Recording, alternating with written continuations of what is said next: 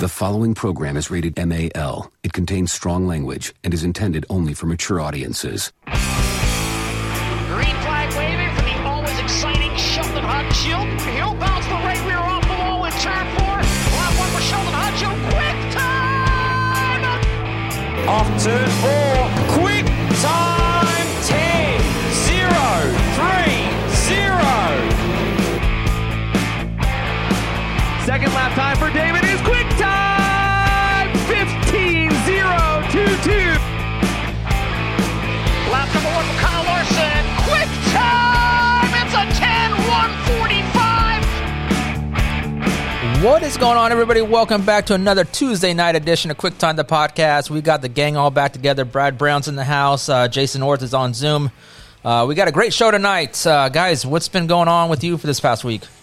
Oh, about the same the last couple of weeks. Just kind of chilling out, relaxing, getting some. Put the camper in hibernation for the wintertime, and I watched a little bit of racing from what was it? California, I think it was. Watching the sprints and midgets from Merced and Kings and so forth, and so that's about all I got done. Is just try to stay warm right now. Yeah, watching Kyle Larson pick up another victory there, but this time in a 360, and I saw a bunch of people complaining. 360 is only $2,000 to win, but that's $800 more than what we could get here. Well, he got half of that, so it's a good single night payday for him. Yeah, Jason, what about you? How was your week? It was pretty good. Keeping busy at work, getting things ready for Thanksgiving, enjoying some free cookies sent to me by my boss, and then caught some racing this weekend and some bad football. Yeah, I hear you. Jason, you're cutting out a little bit there. That might be the Zoom connection a little bit, but yeah, I mean, a big football weekend. I mean, our Steelers are 10-0. Yeah, but our Huskers are in bad shape. Yeah. But yeah, the old Steelers, they keep plugging away. And last week I was happy to see them not play down to their opponents like they usually do. So 10-0, can't complain.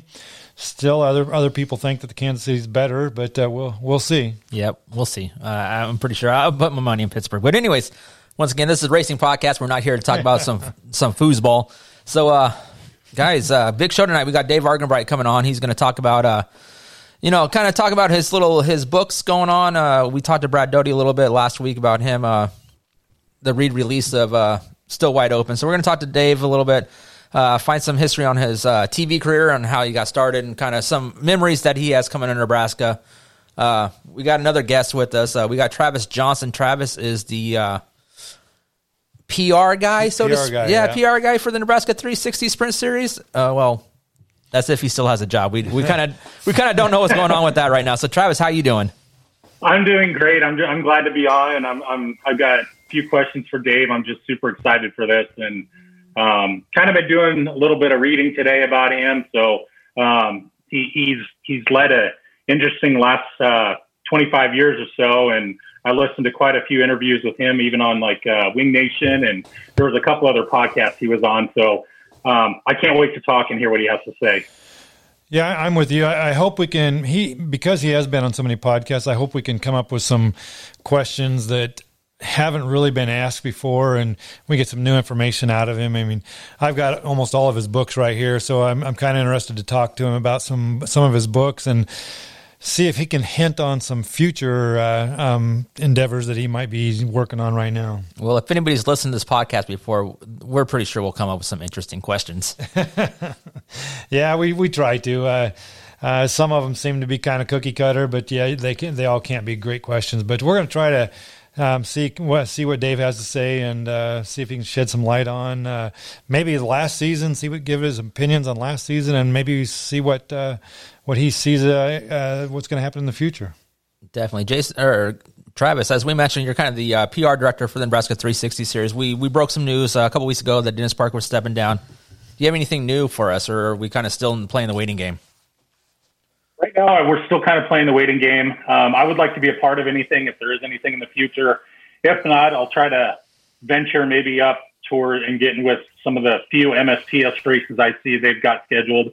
I was up there for Houston during the Outlaw Show and did some of their stuff and their articles and whatnot, and got those put on the website. But other than that, I'm just kind of in a hold here. And then, I've been furloughed for 7 months. I actually go back to work starting next week. So with a rotating shift, it's going to be real hit and miss next year for me. So, I don't have much. We'll see what happens. I would like to get to Knoxville a little bit more next year, and I'm actually going to purchase my tickets for the NASCAR race coming up here. So I've got a bunch of friends that are going, so we're gonna do that next year for sure.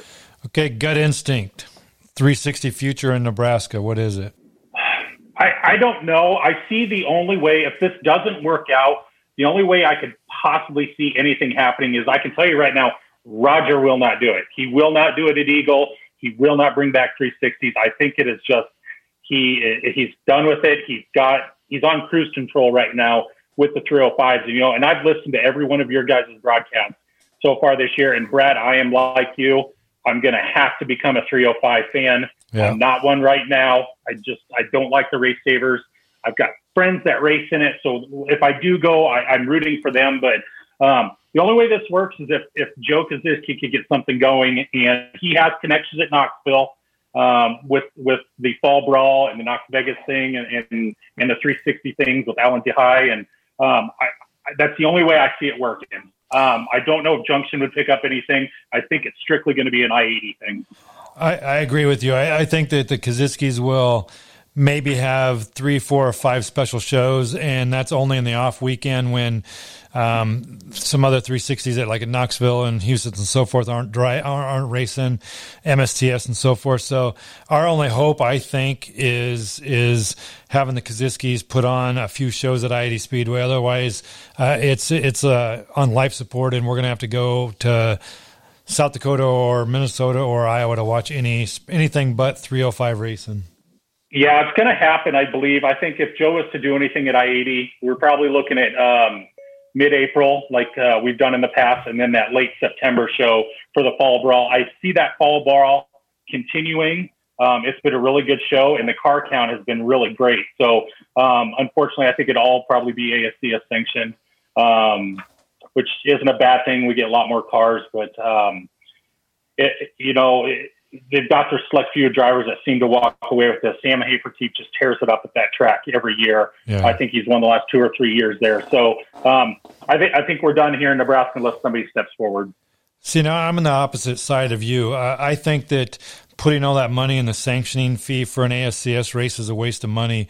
Put that money in the purse and you're going to get more cars. I just don't think the ASCS brings anybody I don't know how to say this without insulting some people. It doesn't bring enough for what it costs. Yeah. Sam was by far the best in the field, but you take him out of the equation, and what did they bring to the table?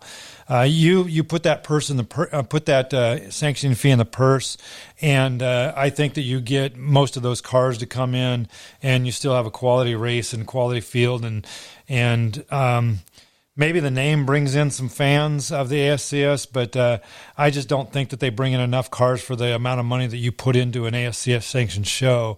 So, if I was the owner, and I'm not, and I don't have a pony in this race, but I would just put a lot more money in the purse and bring in a lot of cars in the area and see what you got. I'm kind of up in the air about that. I've been involved with events in which I was heavily involved when Butler County Motorplex was here. I used to flag for them. And I remember, times, and I know we're getting into talking about IMCA stuff is where I'm going with this. And I know they paid a $10,000 to win Sport Mod race. I think they got 30 cars. We did the Bobby Parker Memorial, paid like $2,500 to win and $600 to start, and we still only got about 22 cars. So that is true. That's a pretty good starting pay, $600 compared to what it. I mean, I think Knoxville is. I believe it's $500, but I'm not for sure on the 360s. But we just didn't really draw too much more. So unfortunately, I have to differ with you on that, and I believe the ASCS will bring in those extra cars, and I just think that this is possibly the only way to make this work. But you know what? It's all in Joe's hand. If he wants to do it, he's going to be the only track in my mind that can afford to do this, because off-road can't do this on their own. Nobody's going to drive there. Columbus can't do it. You're getting into Albion and Beatrice that don't run sprint cars.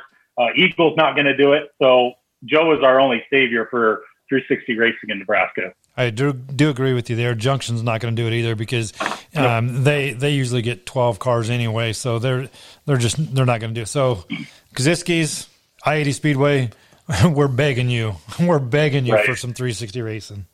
Absolutely. You can always come to the dark side with the 305s, guys. It's not that bad. It's not that bad. I would agree with you. It's just not, like I've said several times, it's just not my cup of tea. I'm grown up watching 360s and 410s, and it's just what I'm used to. And for those that say you can't tell the difference, I beg to differ. I can tell the difference. And so until I'm forced to like the 305s, I'm going to search out 360s and 410s. And that's just my feelings right now. So a bunch of road trips in Knoxville this year, Brad, right? Is that what we're doing? Oh, if only I could. All right, so we're going to take a quick break. We're going to come back, and we're going to be joined by Dave Argabright and kind of get a little history lesson on him and kind of like I said earlier, find out how he got involved in the TV and talk about if he has any new books in the works. So, guys, hang tight, and we'll be right back.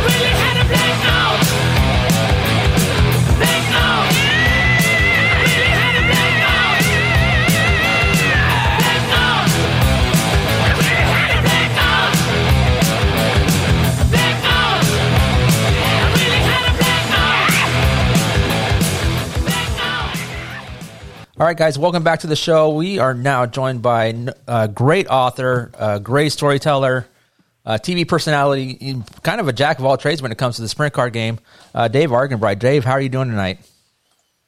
Hey, I'm good, guys. How you doing? Thanks for having me on.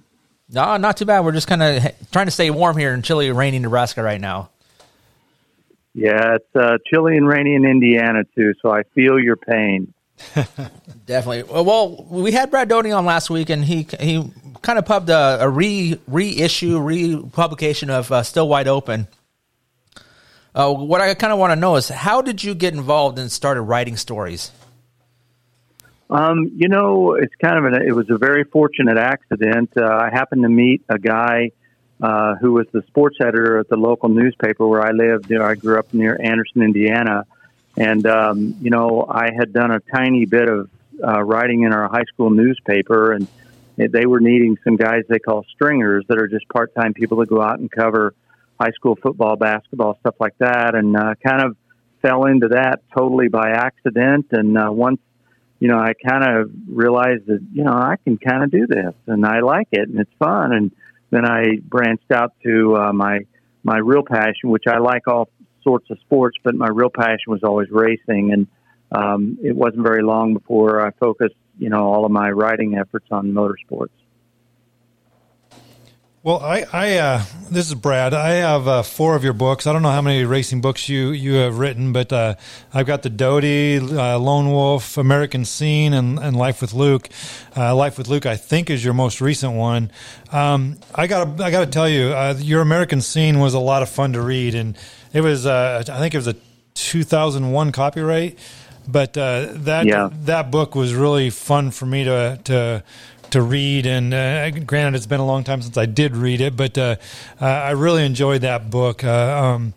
Just hearing some of the stories of yesteryear. I grew up. My dad used to drive, and then when he had 4 kids, he decided to put the money in the family and not the race car, and so he became a mechanic on a car.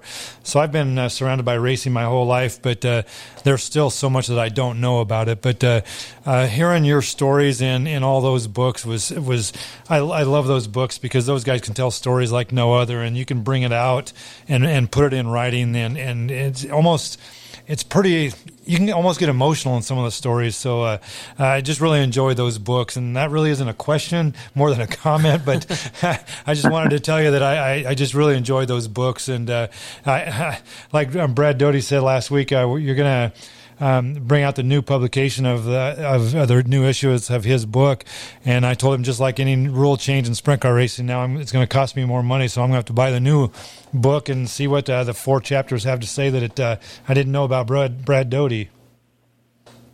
Well, that's right. Whatever you do, buy a book. That's the number one thing I'll tell everybody. Whatever you do, buy a book. No, in all seriousness, Brad's book was the first one that I did back in '99, and at that time I had decided I had a full-time sales job for many years, and I decided I was ready to try to take the plunge and see if I could be a full-time motorsports writer. And I knew if I did that, I had to branch out a little bit, and I figured, writing a book would be one way of doing it. And Brad was the very first person that I reached out to because I always felt like his story was so compelling that it would make a good book. And luckily, he agreed, and we kind of stumbled our way through. I think back, it was the very first effort. I've done 17 books now, and you would think that it gets easier and all of that, but it doesn't.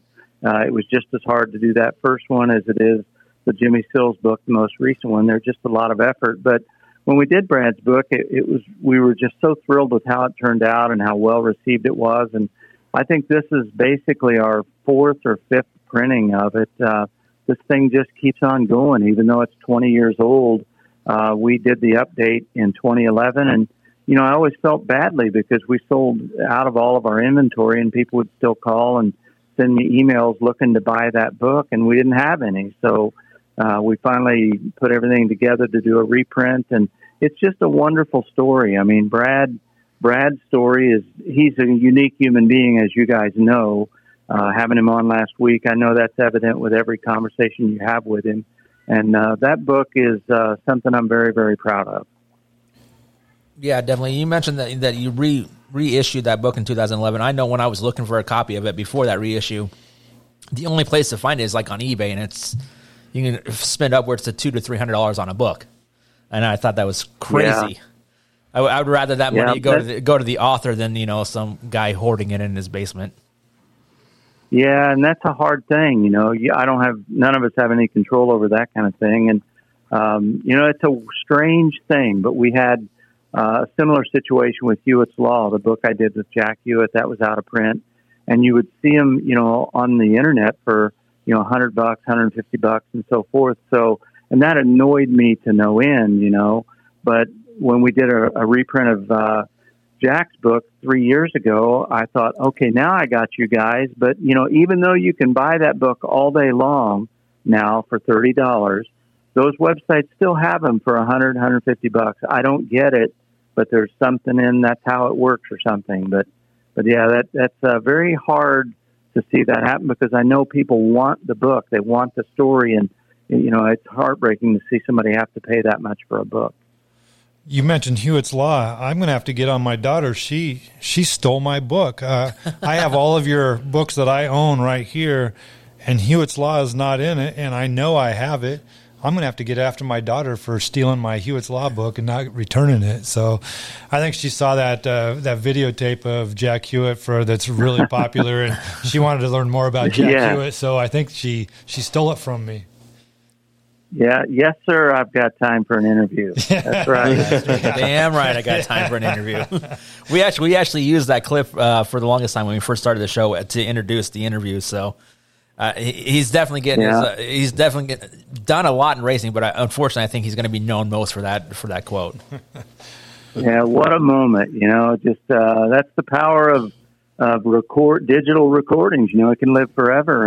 And it's funny you guys mentioned that about loaning the book. Honestly, you know, I get people all the time when they're buying one of the, you know, legacy books, one of my earlier books. I hear this all the time. They say, man, I bought this thing 3 times because I bought it and loaned it to people, and then I never saw it again and don't know who I loaned it to, so I guess I'll get another one, you know. I do it too, you know. Yeah, I've been definitely down that boat. I remember I bought all the Sean Buckley's Follow the Corn DVDs when they first came out, and I loaned them out, and I swear I bought 4 copies of those DVDs. Yeah, exactly. Now I know Travis Johnson. He kind of got the ball rolling on this interview and getting you on the show, and I know he's joined us tonight, and he has a couple of questions for you. So I want to let him jump on and kind of ask you those questions. Doing, Travis? Good, Dave. So, you know, when we look at historical broadcasters in sprint car racing, we think of Brad Doty, Bobby Gerald, Ralph Shaheen, you, but ultimately there's one guy in my mind who triumphs all, and that's Mr. Sunday, Steve Evans. Still to this day, nobody is bigger when it comes to horsepower and automotive performance than what Steve Evans was. So in 2000, you had just finished up your first full year of broadcasting with TNN, and it was the same year Steve passed in Vegas at the World Finals you both were at. Can you tell me what kind of guy he was for those of us that didn't know him? And do you have a great story that you can share with us about a moment when you think of him that will always stick in your mind? Well, he, first of all, I just have to tell you, he was a good friend. I was in awe, you know, that year when I joined TNN to start working with him and Bobby in the pits.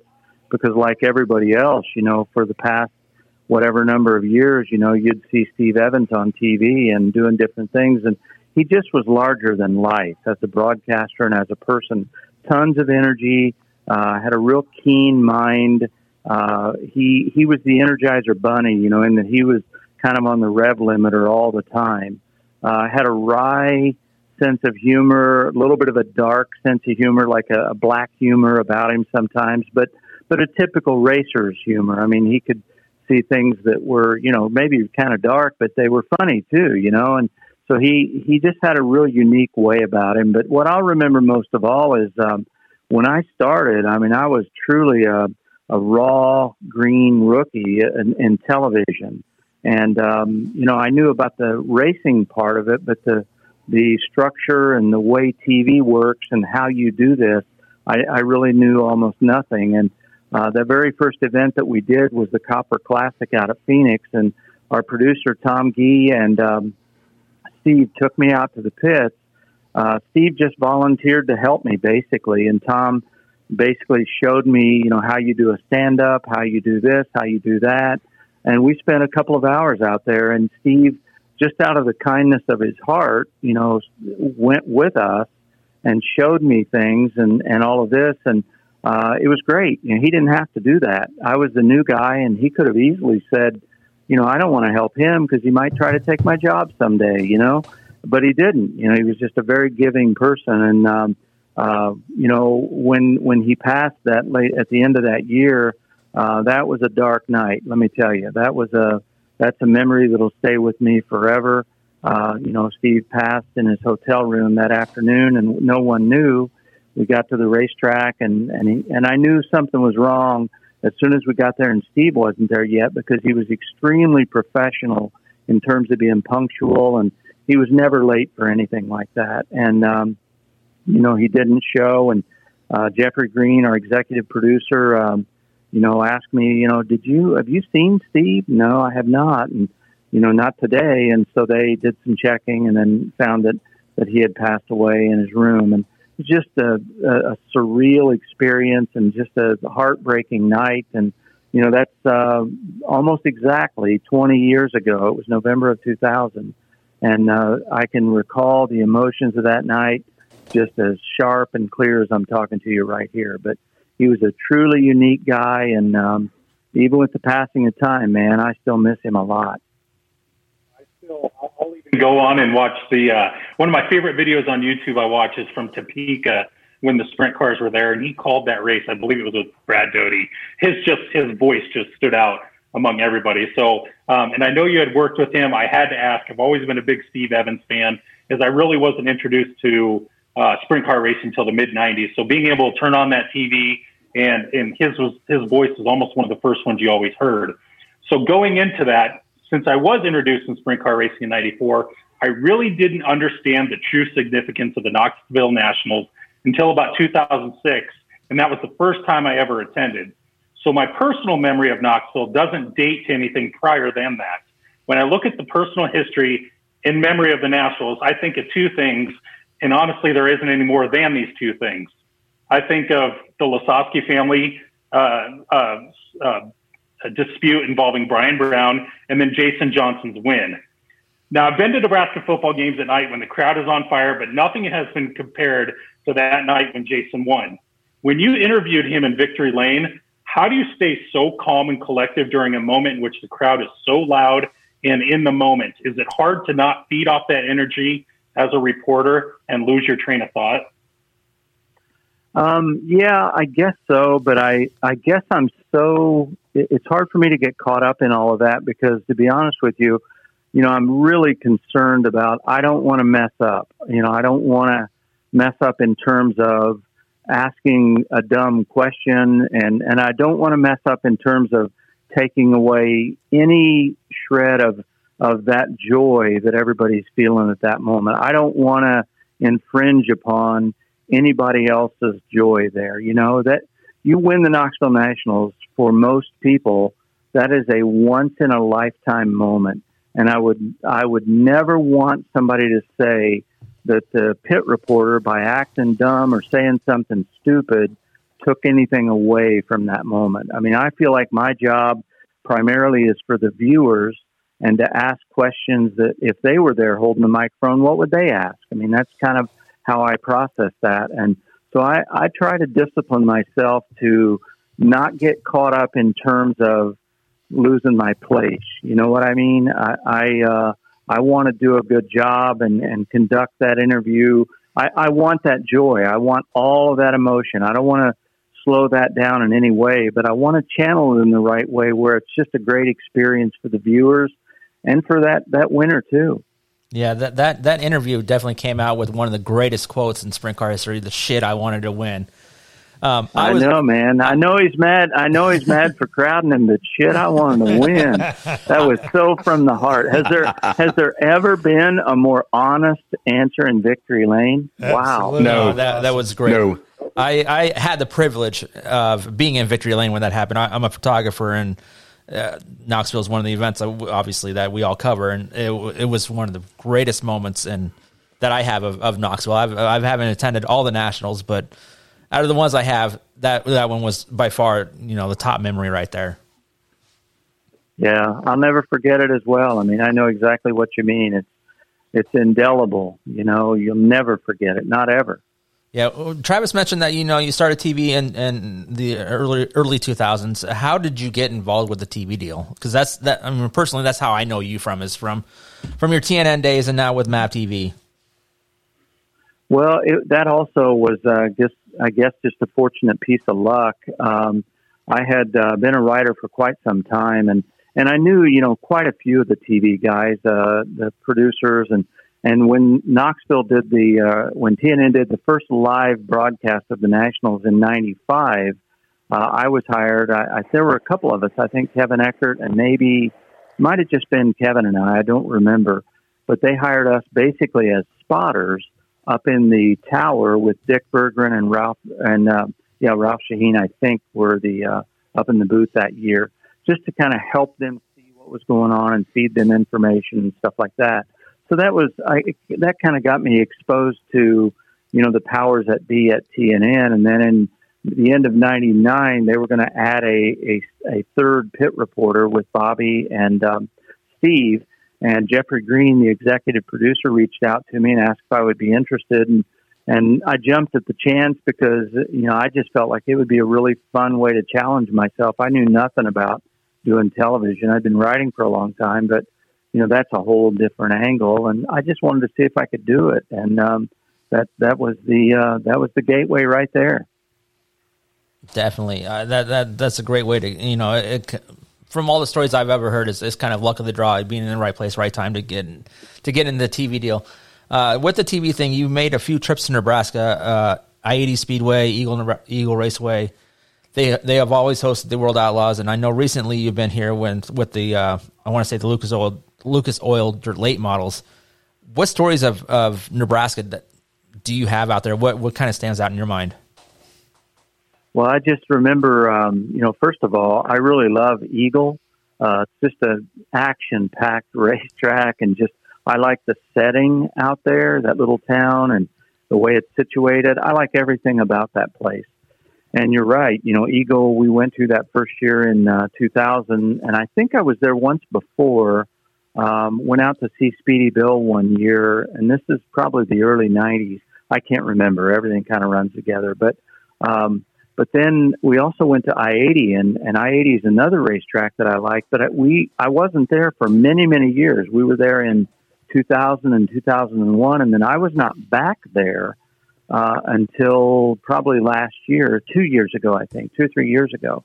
And boy, what a change. The Kosiski family and everything they've done out there, it was a dramatic difference. I didn't even remember really even being there before until I got down in the infield and I could kind of get my bearings. To me, it felt like everything had changed, and it was all favorable. I mean, they're doing a great job, and the racing this year was really, really good. It is every time we go out there. It's always hot as blazes in July when we come, and we came again, with the unique year we have this year. We came again in September when Knoxville was canceled, and I couldn't think of a better place that if we couldn't go to Knoxville, which I know was a heartbreak for everybody, what a great place to land when you can come to I-80. It just worked out really well. Yeah, the Kosiskis have definitely done a great job of updating and making that place better and better every year. Yeah, it's just a great place to go. You want to go there. It's 22 miles from my house, and they don't run a lot of sprint car racing, but what they do, they do a great job. The track always seems to be in really good shape. It's really competitive. They usually have 5 or 6 classes of cars every night, which is a drawback, but man, they move through them so fast, and you're usually out of there by 10:30 every night. So they do a great job. So we're very fortunate to have Eagle and I-80 Speedway so close to Lincoln, Nebraska, and I just hope that we can continue. I don't know that you know this, but it seems like our 360 series is on life support right now. The guy that has led the 360s the last 6, 7, 8 years, retired, and he's not doing it anymore. So now we either need somebody to step up and take over the reins, or else our 360s in Nebraska are pretty much dead. So we're hoping that it's not the case, but more than likely that's what's going on. So, but yeah, I-80 Speedway does a great job with putting on a really good show. Yeah. It's crucial to have good leadership. I mean, there's no more thankless job really than being a race official. I mean, that's just the truth, but man, you have got to have them, and you've got to have good leadership and people that are willing to step up and make things happen, because what the scenario you just described, and I have seen that play out dozens and dozens of times through the years. You see a thriving, booming, prosperous series, and if you really are honest about it, it's that way because generally it has great leadership and dedicated, smart, capable people who are leading it. And when you don't have that, that becomes pretty evident very quickly. Yeah, and unfortunately, that's the reality. So Travis, he was a PR director for them, and so he kind of knows a little bit more about the insides than I do. But yeah, you got to have somebody that's willing to. You're going to probably have half, just like a basketball or football official, half the people are going to be mad at you most of the night. So you got to have some thick skin and so forth. And Dennis Parker did a great job for us in the past. But I got kind of a question about writing a book and so forth. If you decide you're going to interview or you're going to write a book about driver A, and you contact driver A and he says, "Yeah, I'll agree to a book," give us an idea about how long of a time frame you have to go through before it actually comes out to where we get to read about your big project. Well, I'm probably I can give you a troubling answer, and that is that I'm not really sure I know exactly, simply because I've never had the luxury of being able to focus exclusively on a book project and from start to finish and gauge how long does that take. Because, in all these books that I've done, every time I've had to work on that for a while, and then, I'll have a stand of 4 straight weekends of TV, and then I kind of have to put that on the back burner for a short while. And so it's I don't know, at least a year, I would say, at least a year. The guys that I've worked with, Jimmy Sills, Hewitt, Doug Wolfgang, all of those guys, Larry Moore, they were very, very patient with me. I know I probably used them up terribly because I took way longer than I wanted to, but unfortunately, I guess I've been very fortunate to be plenty busy through the years, and the downside of that is I have to confess it's very hard to manage all the projects and to keep all the balls in the air, and so that part is very hard. But I would tell anybody who's thinking about writing a book, don't underestimate what an undertaking it is. It's a really, really significant thing to do. And that's why there's just a whole bunch of writers, but there's not very many authors. And it's because being an author and completing a book is extremely difficult to do. I could only imagine. I tried to write something on my website, and I look like a dipstick, so I just do not write it.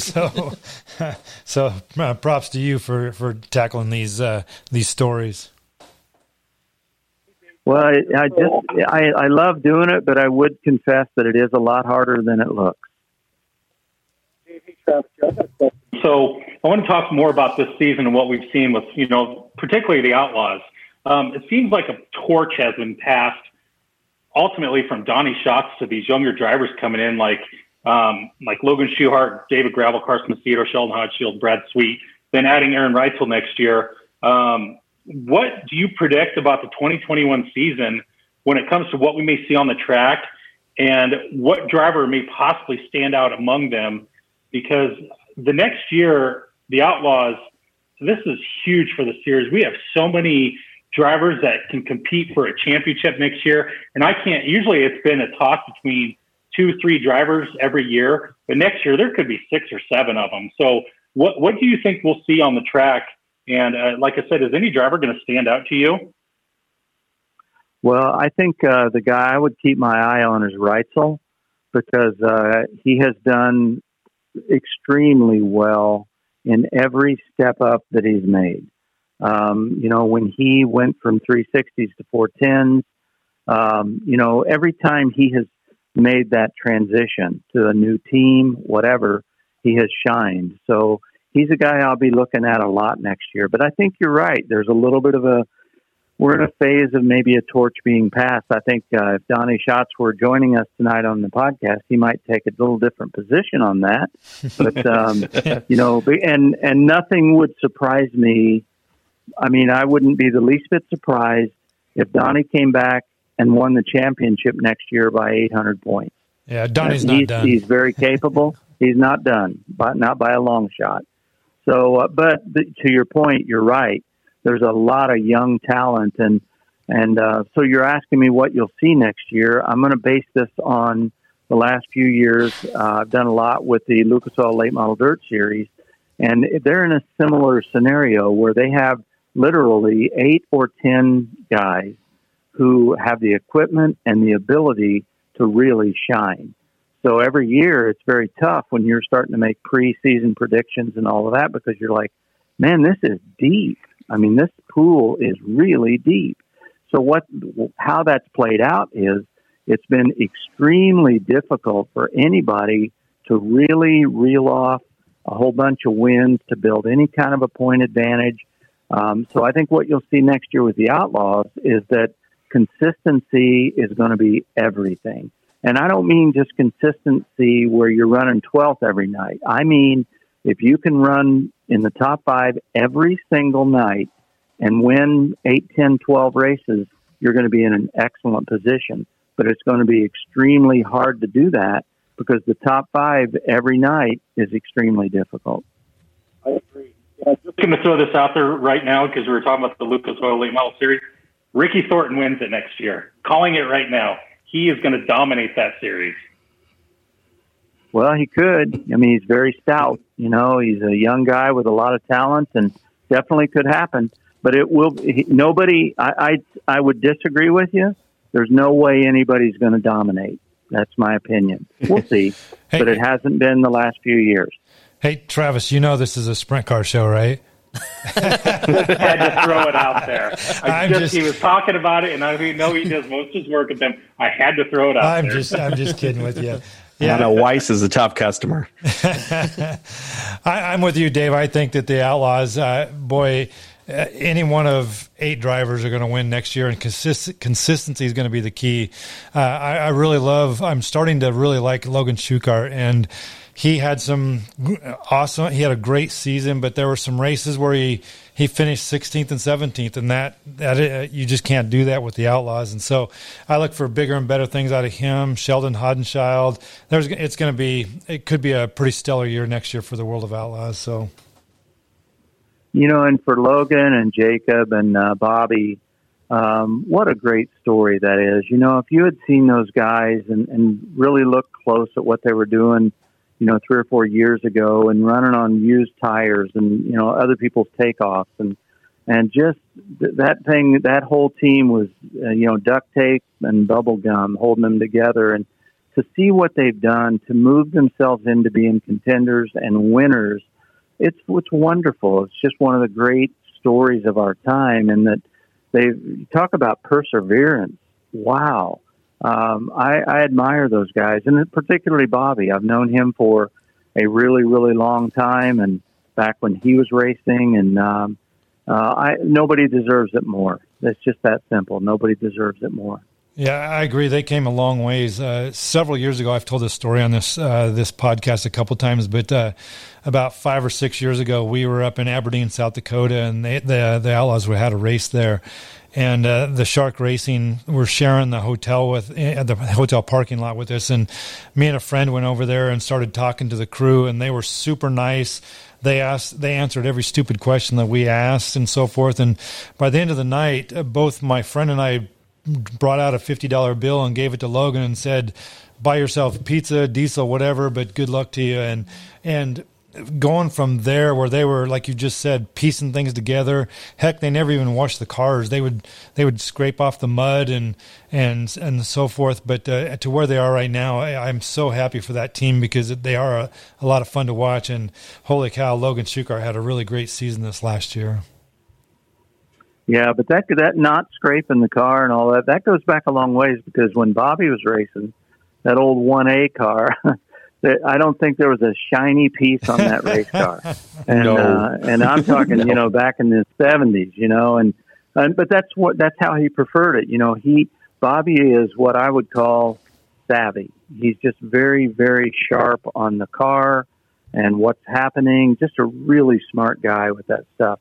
And to him, that didn't make the car go any faster. So he focused very little of his effort in that area. And that's kind of an extension of Bobby's personality, and I just love it. He's a colorful guy, and man, what a great story. Hey, Dave, I got one more question for you. And I know you kind of led into it a little bit with Bobby Allen, but what is we've got several people on this program right now that have come into sprint car racing at different times. What is like a story that maybe you feel hasn't been told or isn't well known enough about some personality in racing that you think just really needs to be kind of part of the, we all know the stories about Jack Hewitt and his fiery personality and, Brad Doty and stuff. What is a person that maybe whose story you think needs to have maybe a little more, well known amongst the racing community? Boy, that's a great question. There are people that they were so pivotal back in the day. There were really famous people, famous in the context of sprint car racing, Carl Kinzer, people like that. But there were so many people behind the scenes. Kenny Woodruff, who just left us recently, he played such a big role in just that very, very early period. He kind of helped define, what a sprint car mechanic out on the road and how you do it. And Bobby was in that mix too, in that very discussion, because Bobby Allen is what was once referred to as one of the original outlaws, him and Rick Ferkel and Chuck Amati and a few guys like that. I mean, before there were officially a world of outlaws. I'm still always fascinated with that period of time in the mid 70s and how Ted Johnson kind of came upon the scene and, through a series of very fortunate events, came to form the Outlaws. And it's hard because I was around at that time and I know those stories, but I forget sometimes somebody that's younger and hasn't been around racing that long, they may not know all about that. So I guess this is a broad answer to your question, but I hope that we always keep telling that story and not just assume that everybody all knows how the World of Outlaws started. Well, they probably really don't. I'm going to ask you one more question. Now I'm going to make it cliche. For all this crazy season, and it's Thanksgiving week, for all that's gone on this week, and I've always seen you and read your columns and seen you, your posts on Facebook. You always are a glass half full kind of guy. What are some things that, for all the craziness that went on this year that we can be thankful for in the racing world? What I'm thankful for, particularly this year, was that we were able to race. Back in April, I'm in the same boat as everybody else. This virus thing is way bigger than any of us, and we weren't in control of any of this stuff. And back in April, when everything was put on hold, I honestly wondered if we were going to get a race at all. And as it turned out, for me personally, in my little corner of the world, I ended up working as many TV events this year as I ever have. And, to go around all summer and see people in the pit area and some fans in the stands, I just counted that as a blessing, because if we learn nothing else out of this deal, we ought to learn to not take basic things for granted. We just assume there's going to be racing. We love it, and we expect that we'll be able to enjoy it. And this has kind of been a wake-up call, maybe, that the things that we assume are always going to be here, maybe they really aren't. So the thing I'm most thankful for this year is just simply having the opportunity to race. Yeah, definitely. That I think that's been a big key for everybody here this past year. Dave, I want to thank you for jumping on with us. But before we let you go, there's a couple things I want to know. I want to know: is there a book in progress, or is there a book that you want to do with, like, maybe Steve Kinzer, Sammy Swindell, or something like that? And then where can people find more information on your books? Okay, sorry, I'm interrupting you there. No problem. First of all, you can find my books at daveargabright.com. If you Google Racing Books by Dave, my website will be the first thing that comes up. So it's not too hard to find. All my books are there. I'm trying to get a book finished with Jimmy Owens, a dirt late model racer with the Lucas series. And then I'm almost finished with that. And I'd really like to jump right into a project with Steve Kinzer. Steve and I have talked about it. I would like to do it. I think he'd like to do it. But again, back to what I was talking about earlier, I've just not been able to get rolling with him. And I'm hoping right after the first of the year that we can get that remedied, because Steve has been a dear friend of mine for many, many years. He's an extraordinary person who had an extraordinary career, and I think that'd be a fun story to tell. Yeah, I know Travis was excited about the late model book over there. You guys. Yeah, I'll read it. Go ahead, Dave. Well, I was just going to say, I mean, we all laugh and have a good time with the sprint car late model thing, but for me, like a lot of people, I grew up with all kind of different racing: pavement late models, pavement sprint cars, dirt sprint cars, dirt late models, drag racing. That was all around me growing up. So to me, it kind of feels natural to go back and forth, but I like it all. And I still, sprint cars very, very close to me. I couldn't do enough late model races to not love sprint cars. Again, I will always love sprint cars, and always like to have one foot in each camp. You know what I mean? Yeah, definitely. I'm sorry. I'm definitely a late model fan too. I grew up at Mid-Continent, Nebraska, Mid-Continent Raceway in Doniphan, Nebraska. So big late model country out there. And I didn't get introduced to sprint cars until 99, 2000. So definitely still a late model fan over here. I don't expect you to say you like wings versus non-wing sprint cars more than the other or whatever, but being there in Indiana, do you get to, I mean, it's got to be a variety of racing right there, because right there from Indianapolis, you can go for within an hour to several different great racetracks. I mean, I've been to Kokomo, and I love Kokomo. I've been there 3 times. I've seen the Outlaws once and non-wings twice. That track is amazing. Do you get to get out and see much racing unless you're working the racetrack? Well, not as much as I'd like. Sometimes it is harder because the TV schedule has grown to the point where a typical week for me is, I'll leave home Wednesday or Thursday and work through the weekend. And I generally don't get home until, whether I'm flying it, driving it, whatever, until Sunday afternoon, Sunday evening. So that makes it kind of tough. It's tough to see a lot of extra stuff when you're working that many weekends. But when I can, I really like to get to the tracks around here. Anderson's right up the road. That's where I grew up. Kokomo, you mentioned. We're very, very fortunate to have so many great racetracks. But, on the flip side, Eldora is just 2 hours away. I mean, there's lots of variety. I think that's really something that's great here in the Midwest. We don't just see one thing. Okay, I'm sorry. Go ahead, Travis. I'm sorry. Dave, is your wife a racing fan, or is she kind of just stay in the background and this is your thing? Yeah, that's kind of it. I mean, she's very, very supportive in every way, and she'll come with me sometimes, but if you didn't grow up around this and you don't have the fire in your belly, it's pretty hard to have a good time when dirt and mud's raining down all over you, and you're what I mean, you're getting pelted by mud balls, and you and I can say, well, yeah, but that's just part of the deal. But if you don't come from this deal to come into that and embrace it, that's pretty hard to do. And, I've been at this so long that none of that stuff bothers me, but she's a little more particular than I am. So a lot of times if she comes with me, I try to get her situated where she's not at least going to be bombed. You know what I mean? Yeah. My wife hates it. I brought her to a couple different races. I brought her to the Nationals one year, and she fell asleep in the car we were parked in the infield on Saturday night of the Nationals, and she fell asleep in the car. So she's definitely not a race fan. Yep.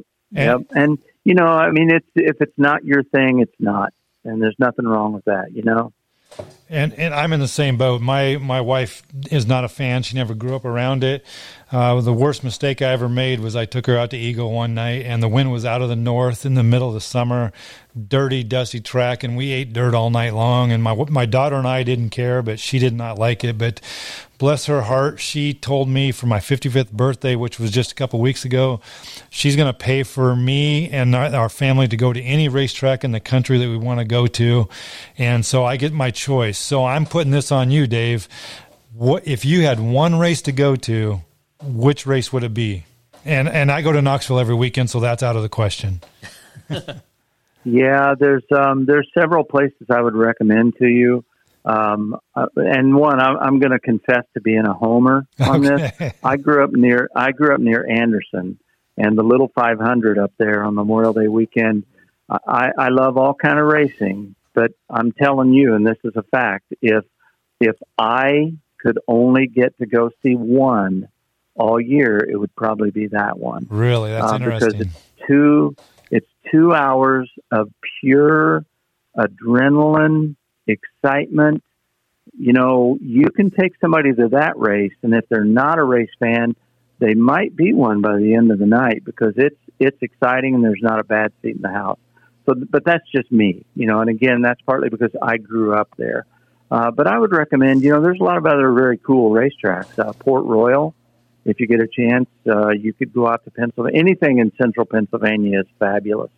Lincoln, the Grove, it's just an atmosphere that it's hard to describe. Those people are fanatics, and there's a lot of other history around there if you're into that.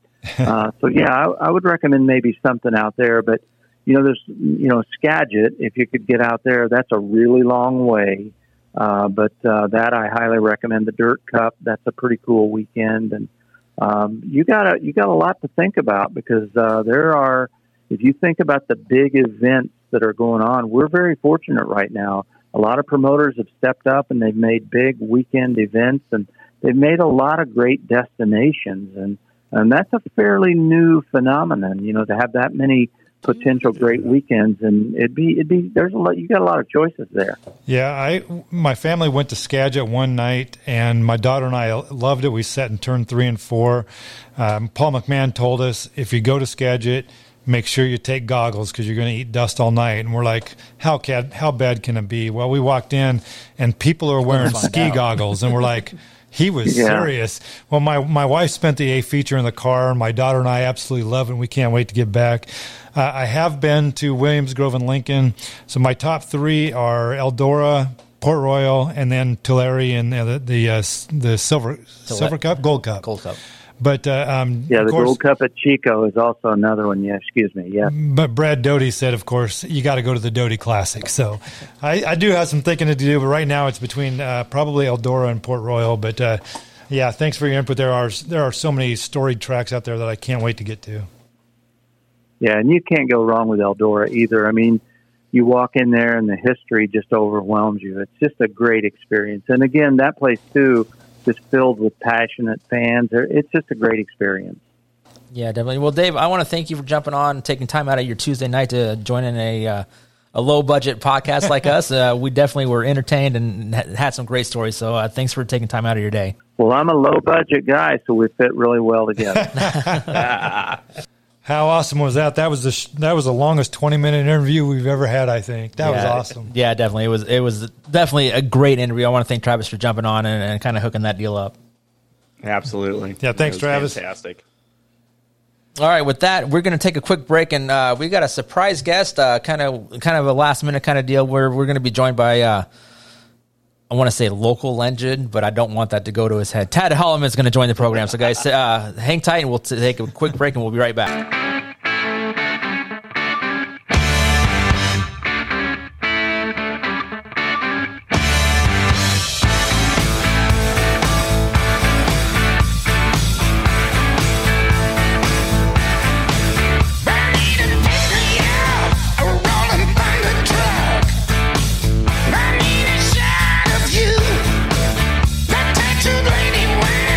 Like a mountain wide, I got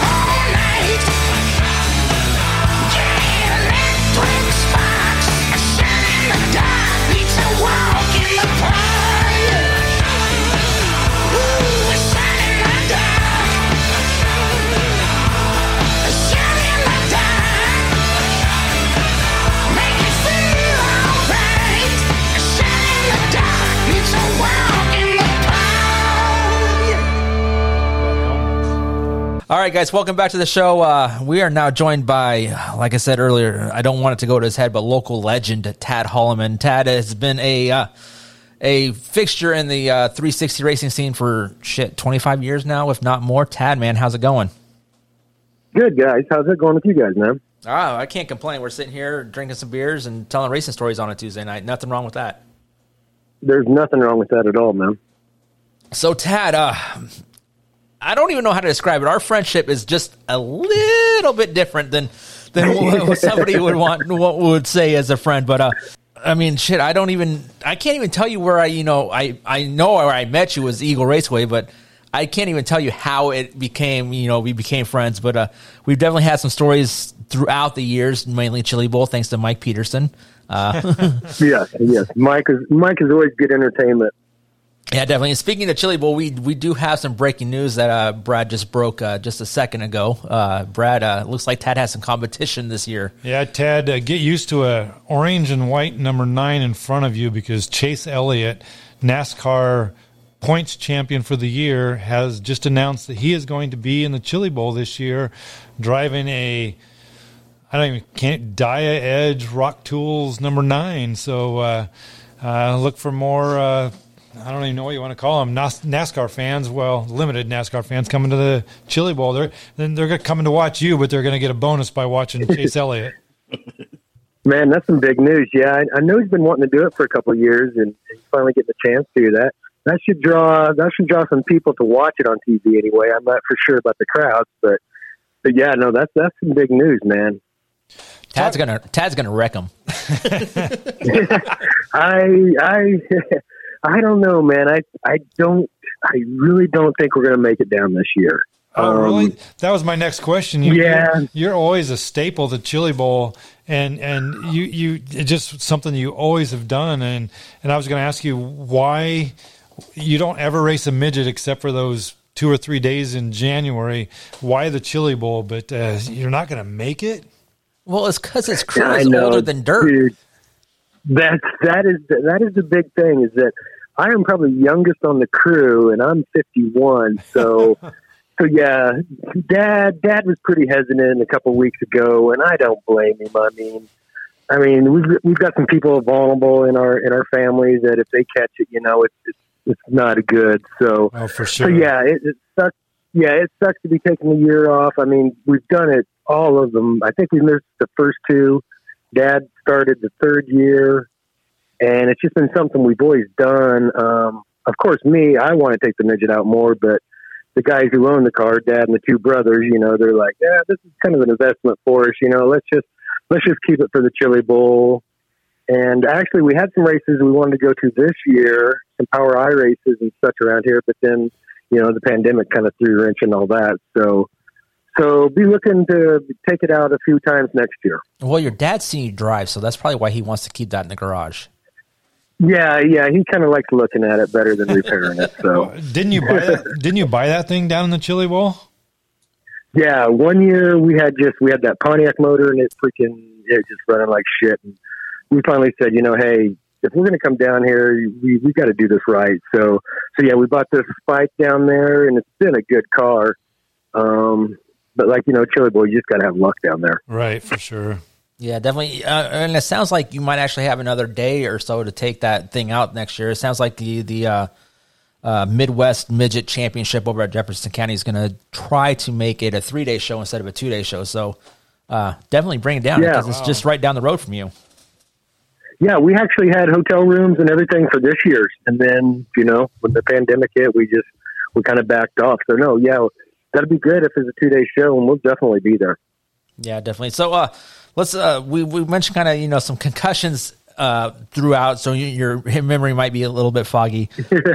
One of the things that I'm sure you don't remember any of it except for waking up from it, but I want to say it was 2011. Our good dear friend Mark Schmidt kind of swift your ass basically, and one of the worst wrecks I've seen at Eagle Raceway, and that I want to say that's like the only time I've actually been super concerned, because other than that, I've always been a fan in the stands. I've never really known the drivers, but over the time, like I said before, me and you became really good friends, and that was one of the times that I saw my friend was hurt down there, and so I was really concerned about it. Kind of take us through that night a little bit. I mean, I don't know if you remember a whole hell of a lot from it.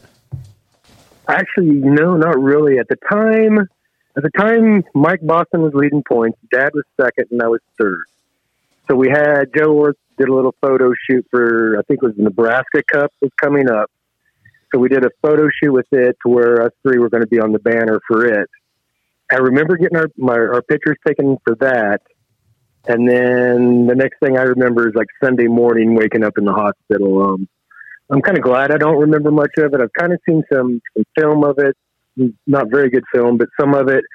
And yeah, it looked like Trevor and Mark got together going into 3, and I tried to dive underneath, and Trevor got shot down into me, and yeah, it looked like the left front of his frame came into the cage and caught my helmet and my arm, and that's what broke my arm and gave me a couple bruises. But yeah, thankfully I don't remember much of the crash, but that next week in the hospital sure wasn't fun. Yeah, definitely. I remember coming up and visiting you, and like I said, that's one of the very few times I've been actually concerned for a friend. You mentioned that it kind of happened in turn 3. I remember this was before I knew you, and it was you and your dad, you were racing, and you guys kind of wrecked each other from what I remember in turn 3. And I'm looking at it, and as a fan standpoint, I didn't know any of the drivers down there. I just saw 2 identical cars kind of painted the same. And I'm looking, I go, look at these 2 fucking idiots that are crashing their own shit. I think that's pretty much what my dad probably told me to after the race. You freaking idiot. I'm sure it was his fault somehow, but I'm sure I got the blame for it.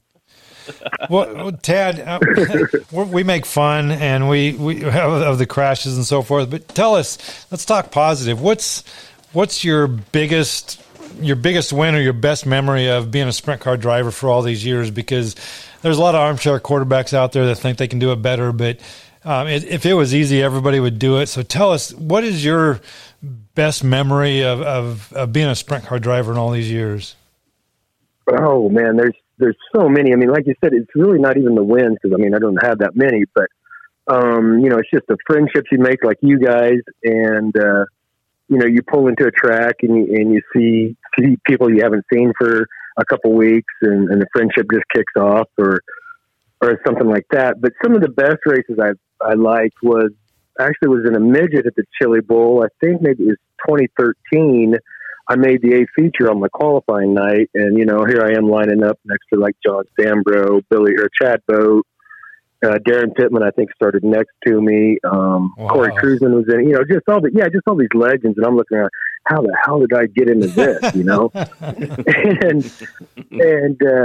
so no, that's probably one of the biggest. And then of course, the 305 Nationals, the night I won my qualifier and then ran second to Dover. Yeah. That was a pretty big weekend. That was only like second or maybe 4th or 5th time in the 305, but still, that was a pretty big weekend for me and the guys.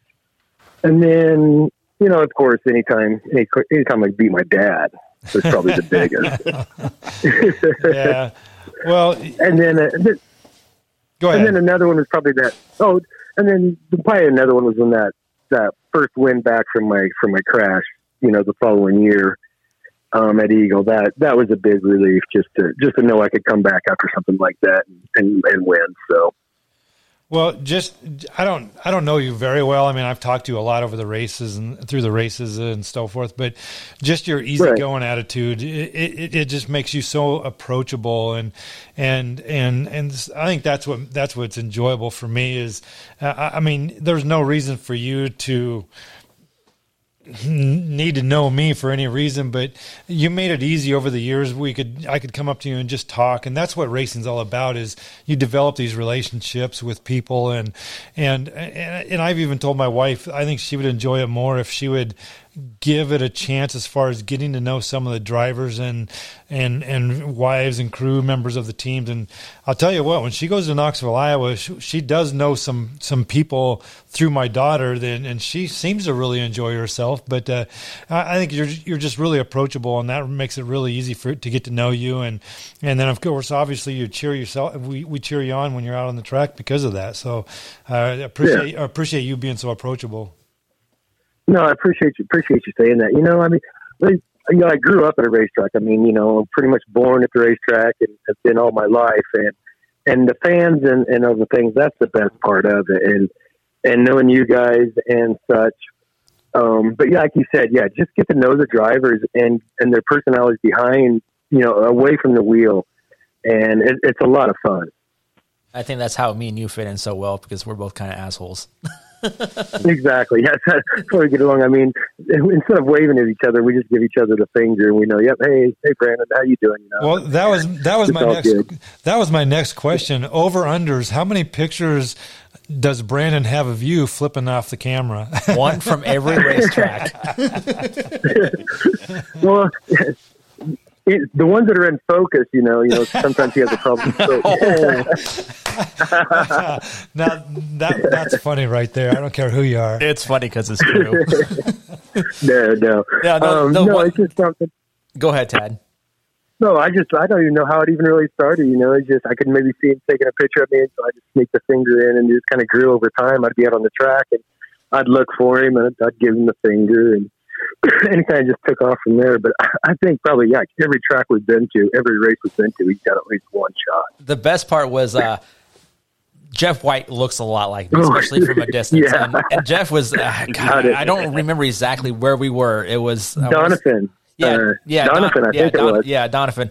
And Dad rolls by, and I'm not taking a picture at the time, but he rolls by, and there goes a finger. And, well, Jeff was taking a picture at the time. And he kind of looks at it, he zoomed in and goes, the fuck did I do to deserve this? But no, it was Tad thinking it was me. Yeah, guilty by association. He was standing next to Brandon, so he just got it too. Well, Ted, I got a question. I think I caught that too. Yeah, I think I got one of Brandon's, one of his, what do you call it, indirect flip-offs too. I think I was in about the same corner. So that was directed towards you, Jason. It was directed towards you. Probably. That's why you should need to watch out who you hang out with, Jason. It's not good. Well, Ted, I got a question for you about 360 racing. Yeah. You know that Dennis Parker resigned or retired from being the director of the Nebraska 360s. What do you see the future is of Nebraska 360 sprint car racing? I don't see. I think we're on life support, but I want to know what are your opinions of what's going to happen this next year?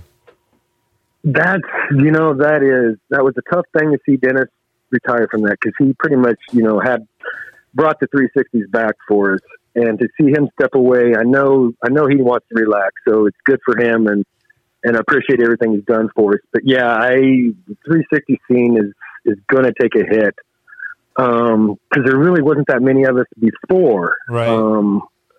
And I really don't. I mean, I've heard that a couple guys are wanting to move up, but you hear that every year, and then you never see any new. I don't think we've had any new fresh ones for a while. I think Shaley was the last one. I think Shaley was the last one. I think you're right. Jump from a 35 to the 360. Or maybe the Danley kid, one of them. Well, Joey's been off and on. Yeah. Pops in. Mm-hmm. Yep, Joey and Shaley probably about the last two that I've seen. Come up and actually done pretty good too. But so I just don't see nobody coming into it, and that's kind of where we're at right now. I got 3 360s right now. One of them, all three of them are hurt. So do I dump money into that, or do I dump money into my mechanics? God damn it, Darren! That damn Darren and Dad. But do we dump money back into them, or do we buy a 305 and just go have some fun?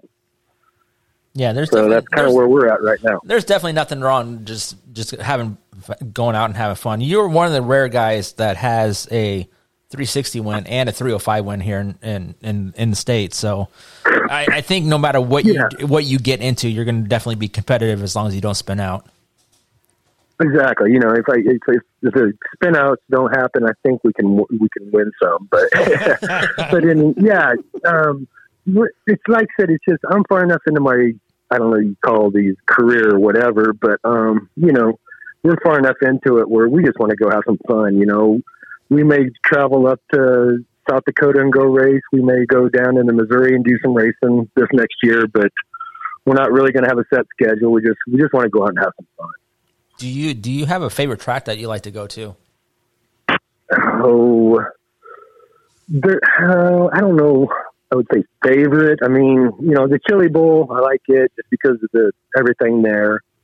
Just because it's the Chili Bowl, the atmosphere and the racing. Eagle, I do like Eagle just because of the high banks and the speed. The new one that has come up though recently is Norfolk. Just because it sits there on that river bottom and it's always cowboy up and is such a fast little track. So it's a new one I've been liking a lot lately. Tad, you're getting old. I didn't know you liked those cowboy up tracks. It separates the men from the boys. Exactly. If I had a little more horsepower, I'd like them a lot better. But we always had fun with them. We always had a good time on them. Forgive me, but is that off road? Is that what that is? Okay, I've never been there. Yep, I've never been there either. Oh man, you guys, the sprint cars on it is just freaking incredible. Yeah, you guys would definitely like it. Well, do I spend that one all expense paid trip to go to Norfolk next year? Not there. not there. You go to Brad. I'll tell you where to go. You go to Stewart Speedway. That's where you go. No. Tad, have you ever been there? I don't know about that. The Stewart? Yeah. No, I have not. Okay. We back when we first started the podcast, we kind of did a little rundown of who won, and for some odd reason, the Stewart Speedway always popped up with a 305 race. So it's it's one track that we've never heard of. And one guy's won all of them. And I was on my way to Jackson Hole, Wyoming this summer, and we were just driving down the highway, and we come across Stewart, Nebraska, and I'm like, holy shit, this is where Stewart Speedway is. So I drive through. My wife goes, well, we better go look at the racetrack. So I'm like, hell yeah. So I turn around and we go look around the racetrack. I'm like, I'll be damned. I did not even know that there was a such thing as Stewart Speedway. It was a cool little track. It's dated and everything, but it was a cool little track. And hell, we ought to have a road trip up to Stewart Speedway this next year and see if we can beat, what was his name? Steve Dvorak? Bob Dvorak. Bob Dvorak? Yeah. I say Dvorak, yeah, I think that was the name I always seen. But yeah, well, it was just a pretty cool, nostalgic track to stop by and take a look at. Now, is there a racetrack that you haven't raced at that you want to race at? Oh, there's a lot of them. I'd really like to, all of them. Yeah, I'd really like to go down the lakeside. And that's just because Dad has raced late models down there. So I just kind of like to do that. I mean, because I ran Corning, back growing up, he ran late models over there. So to run a sprint car on it was kind of cool to run on the same track that he's raced on before. Now you mentioned it was the big 5.8s, right? Yeah. That was the big track, right? Yep. Yeah, the big track. Yep. And then, of course, Belleville. I'd always like to go there. You're mentioning all these tracks that are close to you. I mean, you can load up that car and go down there. You know that, right? Yes, I do. I just need to get my owners on board. That's the problem is owners. Just own your own shit. Yeah. So as soon as I get my two daughters out of here, then I can own my own shit. Hey, you're getting closer every year. You're getting closer every year. Yes, I am. So you mentioned that you're 6 months. Go ahead. Go ahead. No, go ahead. I just say I got 6 months on this last kid, so we're about close. So you mentioned your dad ran late models. How did you get your start into racing? I just jumped into sprint cars. Well, actually, back in, I don't know, it was like 86, 85. I got 4 years old. I am old, Jesus. I'd gotten a helmet for Christmas. We're all old. Yeah. Anyway, I got a helmet for Christmas, so it kind of implied that the following year I was going to start doing some racing. Well, this is all a surprise to my mom, and there was a holy hell fit through there, and my mom won out, so I went to college for 4 years, played some football in college, and then as soon as I graduated from college, I jumped into a sprint car. Got my own sprint car, raced it for a couple of years, and then bought it from Brent Morris and Jeff Griffiths. in 1993, I think it was. And the winter of 93. Put it together, started in 94. 95, I was most improved driver at Eagle. Low bar. Then I think it was it was very low bar. I think that's probably the only guy. Anyway, and then I don't know what year it was. Like I said, I drove my own for a while, and then Dad got burnt at Eagle. Blew a motor and burned his ankles and had skin grafting done. So Eldon put me in the car the following week, and then pretty much ever since then, I was in the 23 or 23R. Yeah, that's how I've known you. Has always been that 23R car. So it's kind of cool to hear how you got into that ride. Yeah, it's kind of a screwed up deal, Dad getting burnt and all, but and then to hop into it. And, no wonder he has a grudge out for you. He took his ride. I took his ride. I took his midget ride, He kind of hates me, I guess. Well, it's pretty cool that Eldon fielded 2 cars for you, just because. Yeah. And you drove that. I'm with you, Brandon. When you say Tad, it's the 23R car forever and a day. It was always the lower end. Yeah. It was always the lower end 23 car though, because Dad always had the top end shit. Exactly. Yeah, I had the hand-me-downs. Well, I think, I think that that was really cool. Yeah, I think that that wheel, that one guy always put up a fund for right rear tires, and I think you got 1 or 2 of those over the years, and a helmet at one point because you cracked the one that you had. Yep, exactly. No, exactly. Gave me a couple right rear tires, and I got a helmet that one time because I think a couple weeks before it got cracked, got hit or something. Yeah. So that, and like I said, Eldon is probably one of the best car owners ever. I mean, that guy was great. Mm-hmm. I mean, to field 2 cars and then to field the third one with Stu, I mean, he just loved racing. I mean, he just lived for racing. Yeah, you mentioned car owners, and if you ask me name a car owner at Eagle, Eldon's definitely the first one to come to mind. Because other than that, I don't think there's any car owners out there other than the guys who own their own shit. Not anymore. Not like there was back in the day. I mean, no. When you talk to owners, you talk like Tony Porto, Noel Chad, Eldon Roden. Those guys. Swinson, Gary Swinson. You talk about them guys and all the different drivers they would have, but now, like you said, nowadays I don't think there's owners anymore like that. Yeah, definitely. It's guys like Stu who owns it. I mean, I guess Love owns Stu's car, but I mean with Stu owns his 360. Gillian owns his own stuff. Shaylee owns her own stuff. So I mean, it's definitely changed along the way. Ted, do you own your 360 or does somebody else own your 360? The 360, Brent Pick owns the frame. Okay. And then everything else is ours. Yeah. Oh, okay. You haven't bent that frame yet? No, that one's been pretty good. We haven't gone fast enough. It hasn't been bitch slapped yet. It hasn't been bitch slapped yet, and you got to go fast to crash them. So I just kind of take. See, Tad, that's why we all love you. You can even make fun of yourself. I know. It's fun. Tad's great. I love Tad. Oh, I see Tad between the green and the checkered flag, and that dude is intense.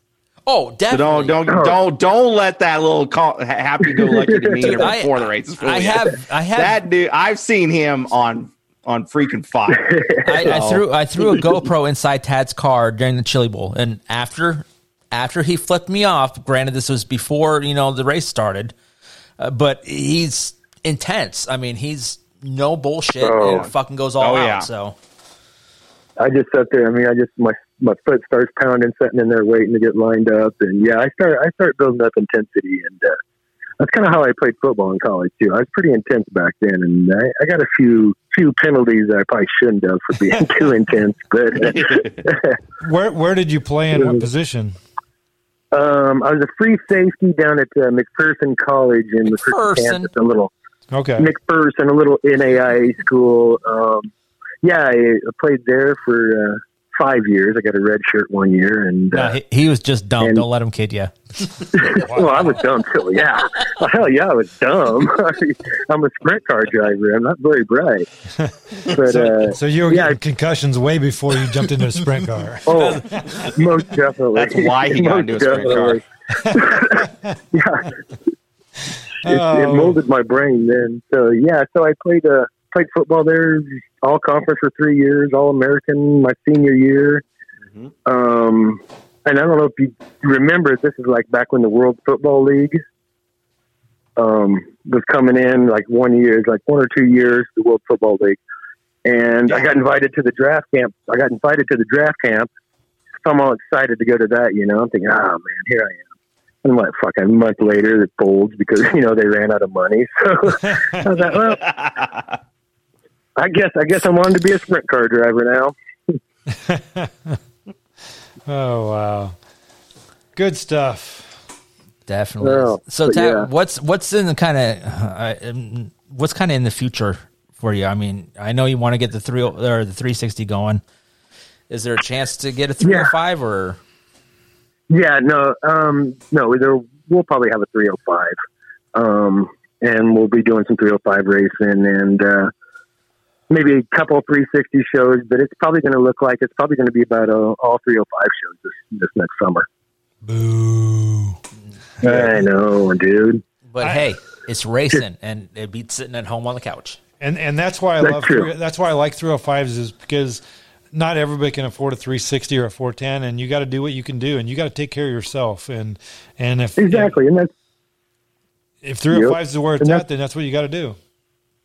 Exactly, and that's and I'll be the first to admit, like I said, I've drove them both, and they are slower, and that's no offense to the guys that race them, and think they're absolutely the fastest things on earth. But just to me, going from a 360 to 305, they slowed down quite a bit.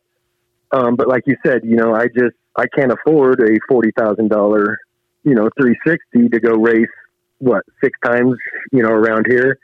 In a 100-mile radius, and to win $1,000 too. Exactly. So we're just starting 300 to start or whatever. 300 to start. But so like I said, that's probably what we're going to have to do. Is just like I said, we just want to go out and have some fun. So if it's a 305 racing, then that's what we'll do. I know from talking to Jack Dover and him running that 410 in Knoxville for the year and then coming back down to the 360, that kind of helped him out. The 360 is obviously definitely a lot slower than a 410. Does that help you with, coming from the 360 to 410 or the 360 to 305, just everything slowing down? Does that help you at all? Or Yes, most definitely. That weekend at the 305 Nationals, when we had a good weekend, just everything was just picked up it just slows down for you. A pretty good feature win too. Definitely. But anyway, but yeah, they just slow down so much. Your reaction, you have time to react, and about the only thing is that you just don't have, when you step on it, you just don't have the power to get out of a situation. You just don't have that instant burst like in a 360 or 410. But yeah, and even in the midget, going from a 360 to the midget, because the midget's just a little bit slower. So yeah, things just slow down for you, and it all works out.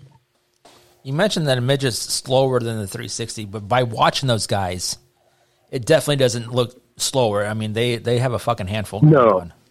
Oh, they are. They're a definite handful. I mean, Jesus, you're talking 700 horse, and you're weighing 1,000 800 pounds. Yeah. 1,000, yeah, if that, a Chili Bowl car, I think they've got them down to 900, 850. So, they are twitchy as hell on small tracks like that. Now, do you have a preference on what you want to drive? I mean, if you could run a full midget schedule or a full 360 schedule, full 305, full wingless or whatever, do you have a preference on what you want to do? I mean, what's the most fun for you? I would do the midget. The midget, I love driving the midget. Fucking right. Midgets are like I said, they are. I mean, you just get on the fucking, you press the gas and you pull the front wheels up real quick. And I mean, you're just on that right rear, And yeah, no, they're just so much fun. That's probably one of my favorite photos of you is at the Chili Bowl with that old shitty Pontiac, and you jumped on it, and wheels are standing high in the ground. I'm like, I didn't know Tad found the accelerator pedal like that. Well, I think my foot slipped. That's it. Slipped onto, yeah. I had it resting up on the torque tube, and it fell off onto the hit the berm. Let's be honest. He hit the berm. I caught the berm with the left front to transfer all that weight. I thought, oh, yeah, here's Brandon right here. He's going to get a good shot. So I just mashed it. And then the damn thing was out of focus, and you couldn't see it anyway. And then, exactly. And then he came up to the pits afterwards. It was in focus. I just cut half the car off. Okay, my bad. Shit. Fuck.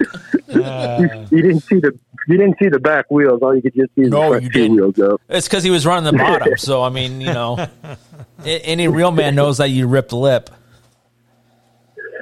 Well, back again. That goes back to my car owners, where they tell me, hey, take it easy. Just go putt around the bottom. We don't want to tear things up. So I blame my car owners for all this. They're keeping me down. Bobby Allen won a lot of races by going on the bottom. So did Daniel Lasowski. Oh, man. Wasn't that one of the best nationals ever, Bobby Allen? No, because he beat Sammy Swindell. Boo freaking who? Sammy Swindell. Hey, I'm one of the biggest Sammy Swindell fans, too. So I kind of disappointed them, too. But still, just to see Scruffy, I mean, that was a good time. I was down in turns 1 and 2 watching that. It was a great race. There's no question about that. Yeah. Now, have you ever ran Knoxville? I think you have, but... Yeah, we did. Yeah, we were over there a couple of years ago with the NE360 group. How'd you do? Yeah, we were there. Concession stand food was good.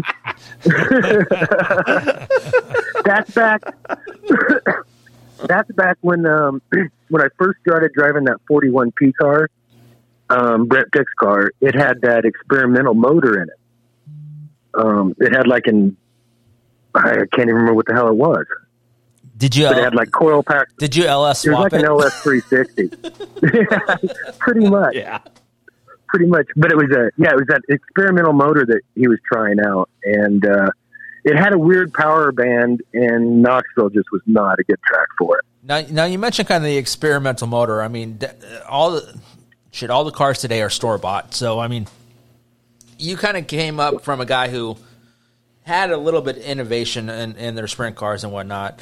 Now it's all store bought stuff. How could you change that store bought stuff to bring that innovation back and make things go faster?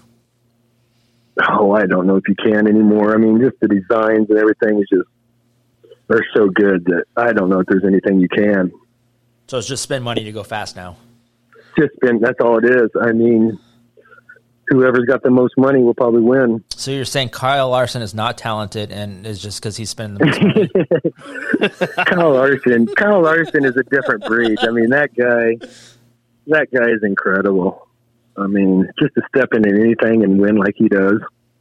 Not many drivers come around like that. He could probably win in your car. Oh, definitely. Definitely. Let me spin it the other way, though, Tad. Superstar. Yeah.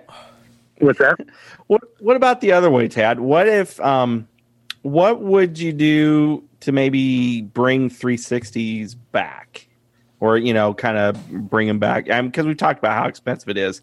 What are some changes that you might make to see if you could, if you were in that role? What would you do to try to take the wings off? Yes, I'd probably. You need to unhook the cars. They're just so locked down right now. Yeah. I mean, and that has to do with shocks, wings in the right rear. You could do something with all of them, but that's the issue right now is that these cars are so locked down that it just takes horsepower. I always thought that was the biggest thing that killed 360 or made it what it was. I mean, it made it great in one end, but on the other hand, it was, I still love the 16-foot wings on them. I mean, to me, that was just the way it needed to be. Yep. Oh yeah. I mean, what was that? We did that with our first couple of years, 94 and 95. I know. Yeah, I ran think with it was a small 95, wing. 96 when it went over to the big wings. Yeah, no, that absolutely, that really hurt it a lot. Yeah, I would cut down on the wing and unhook the right rear. Okay, I'm going to date you a little bit. When and where was your first race? It's going to be Eagle Raceway back in 1994. How'd you do? Oh, probably freaking spun out.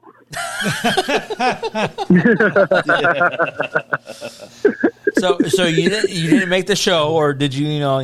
Did you? Was it one of those deals where you had to start last in your heat race because you're a rookie or anything like that?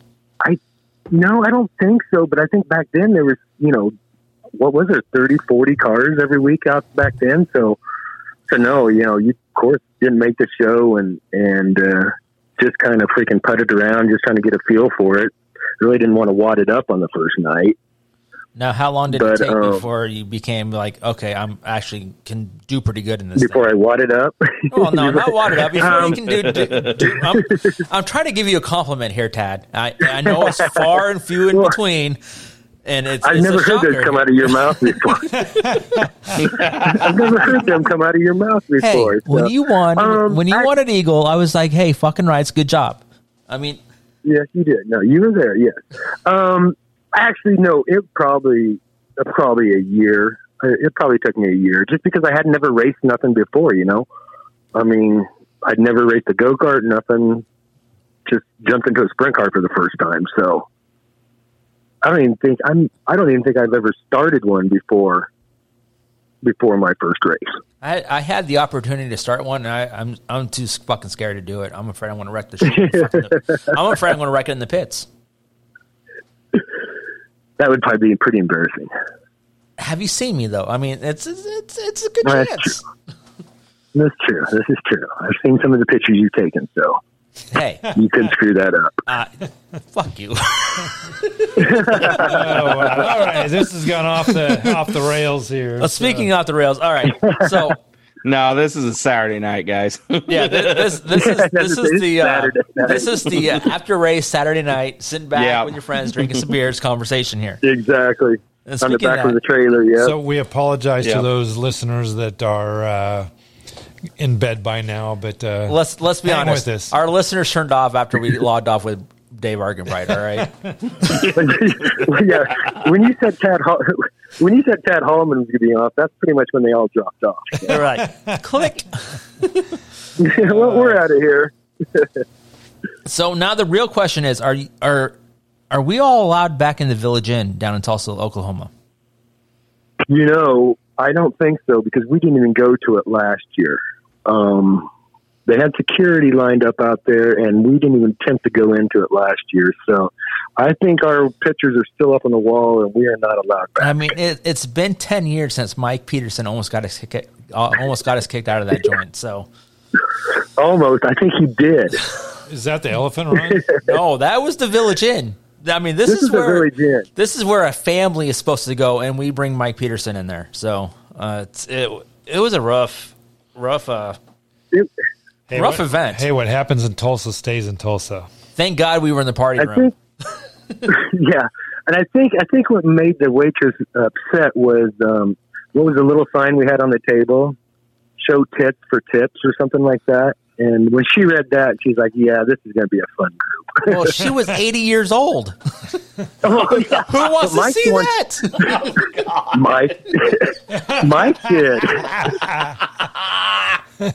So she just had to lift up her shorts instead of her blouse. She just pulled down the top of her pants, and seen the nipples are hanging out there. Oh, you're welcome, Mike. You're welcome. He's not even here to defend himself. Exactly. That's the best part. I mean, that is the best part.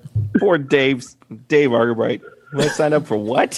Yeah, Dave Argabright stepped up this program, and now we're classed up the joint. Travis, you're not saying anything. What do you got to say about all this?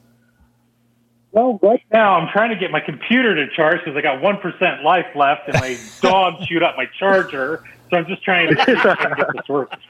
Well, I really don't have much. I've been listening. I don't know Tad all that well, except, when he was running with us with the Nebraska 360s and, working at Eagle from 2006 to 2008. That's how I got to know him. But anything other than that, I'm just taking it all in. I don't know too many of the stories. And I'm just taking it all in and hearing some funny things. And the spin outs and whatnot, I wasn't going to say. That's mostly what I saw from my view on the flag stand at Eagle. So. Yeah, you had a hand Larry that yellow flag because of Tad. That's correct. I did. Hey, See, so you got some work in. If it wasn't for me, you wouldn't have been working. So hey, that's correct. I got to flip the yellow light for you, and maybe a red light every now and then. Only because of Austin McCarl. Oh, that son of a bitch! Oh, those are freaking. We were running like 8th and 9th in the goddamn B feature, and you freaking tried to slide me on the last lap and freaking missed by a mile. You weren't in a transfer spot either. No, that's what, we were like running 8th or 9th in the B feature, and the last lap weren't even. I mean, shit, what we were going to get $100, if that. And he freaking tries to. Yeah, we tried the slider going into 3, and he hits me freaking his right rear is like in my lap. Now the big question is, because I know you yelled at Austin and hurt the kid's feelings. Did Scary Terry come down and have a conversation with you? He came down and talked to Eldon, yes. He couldn't even man up and talk to you? Nope, he didn't. What? He went straight to the car owner. What a bitch. He went to the car. And Eldon's like 80 years old at the time. Exactly. It's like you picked on the freaking little not weenie guy, but the littlest, 100-pound guy. And Eldon would have fucking whooped his ass, though. Oh, Eldon told him back to him. Eldon stood his ground to him. Yeah, wow. I don't even know where to go from that. Well, I think we're at like 8 hours in this broadcast now. Maybe we need to think about shutting this thing down. Maybe we need to have part 2. Tad back for part 2. We will definitely have Tad. Here's what I want. I want this COVID shit to go away, obviously, so we can get Tad. Definitely. So we can get Tad in here and bring Mike Peterson in here also, and it will be a completely. It'll be QuickTime after dark, basically. I just say it'd have to be an after dark session, yeah. We're going to have we could have a good time. We're going to have to put a little disclaimer out there. Anybody that wants anything respectable, you need to turn off now. Yeah. And if you want something exciting, stay tuned. Well, exactly. Tad, I appreciate you, man. I just keep doing what you're doing.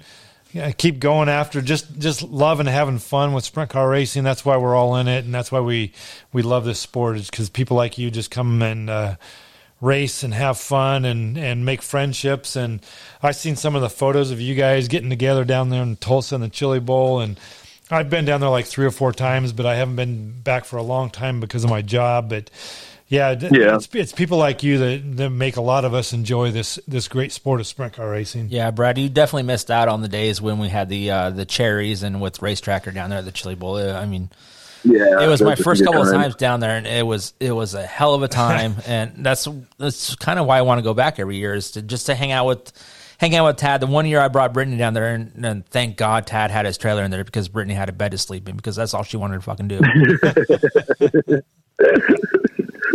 No, it's like I said, racing fans are the best, and all my best friends are racers, so that's why I like all you guys, and appreciate everything you guys have done. I mean, Jason and with his Heartland Race News, and IB Racing, Brad, and then Brandon with his out of focus pictures. I mean, you guys have done a lot. I thought I was going to get a compliment here.